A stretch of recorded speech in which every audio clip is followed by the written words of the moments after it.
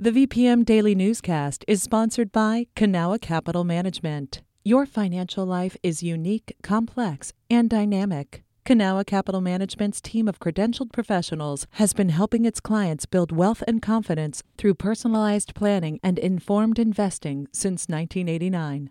Learn more at cancap.com. That's KANCAP.com. You're listening to the VPM Daily Newscast, a recap of today's top stories in Central Virginia.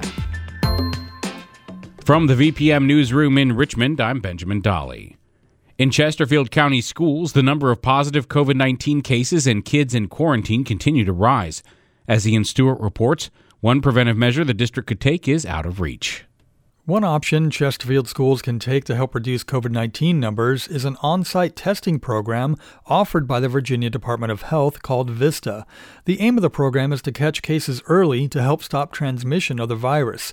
The program includes providing supplies and contractors to administer tests. But it would require, staffing to ensure that the testing is conducted, the testing is sent off, and then to manage all the administrative side of things. That's Dr. Alexander Samuel, director of the Chesterfield Health District. He says the program does offer funding to schools to hire additional staff.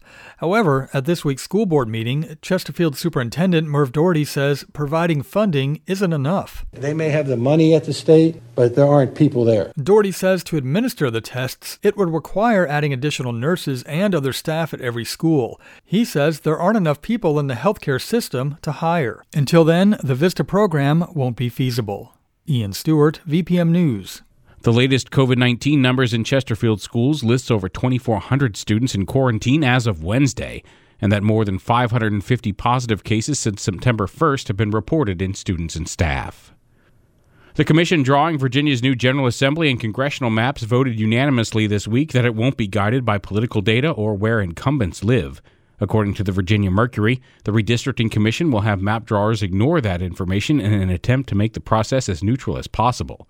The commission will also keep in mind city, county, and town boundaries, as well as communities with shared interests. Finalized General Assembly maps are expected early next month and will face a vote from the legislature. If the proposals fail, the state Supreme Court will draw the districts. Nearly three-quarters of Virginia voters view the health of the Chesapeake Bay as important, and majorities believe in protecting its wildlife and preserving it for future generations. That's according to a new poll from multiple nonprofits, including the Chesapeake Conservancy. Joel Dunn is president of that organization. When we enhance the connections to the stories of the Chesapeake Bay, its history, its people, its wildlife, we can inspire a whole new wave of environmental supporters and conservation stewards to protect our region's greatest natural resource and national treasure. The Chesapeake Bay has historically suffered from pollution. Virginia and other mid-Atlantic states are trying to clean it up by a 2025 federal deadline.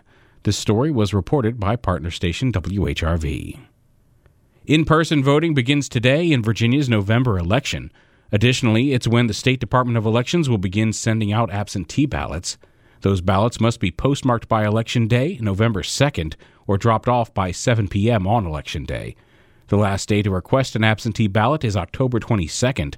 Voters do not need a reason to vote absentee. In-person early voting ends October 30th. On the November ballot are the races for governor, lieutenant governor, attorney general, and the House of Delegates. For more information, call the Department of Elections at 800-552-9745 or visit elections.virginia.gov. Petersburg has appointed a new deputy city manager. Tangela Innes, who's worked with the city for 9 years, was promoted to the position according to the Progress Index.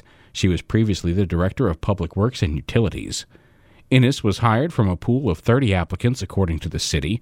City Manager Stuart Terrell Jr. said Innes, quote, demonstrated strong, innovative leadership, professionalism, and dedication to Petersburg. This is VPM News. This newscast was recorded on Thursday, September 16th at 6 p.m.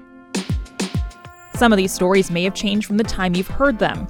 You can stay connected to what matters by heading to vpm.org/news or follow us on Facebook, Twitter, and Instagram at MyVPM.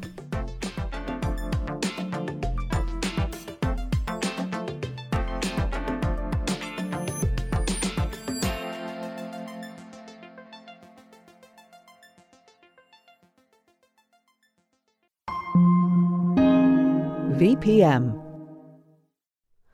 Hi, it's Terry Gross, the host of Fresh Air. We bring you in-depth, long-form interviews with actors, directors, musicians, authors, journalists, and more. Listen to our Peabody Award-winning Fresh Air podcast from WHYY and NPR.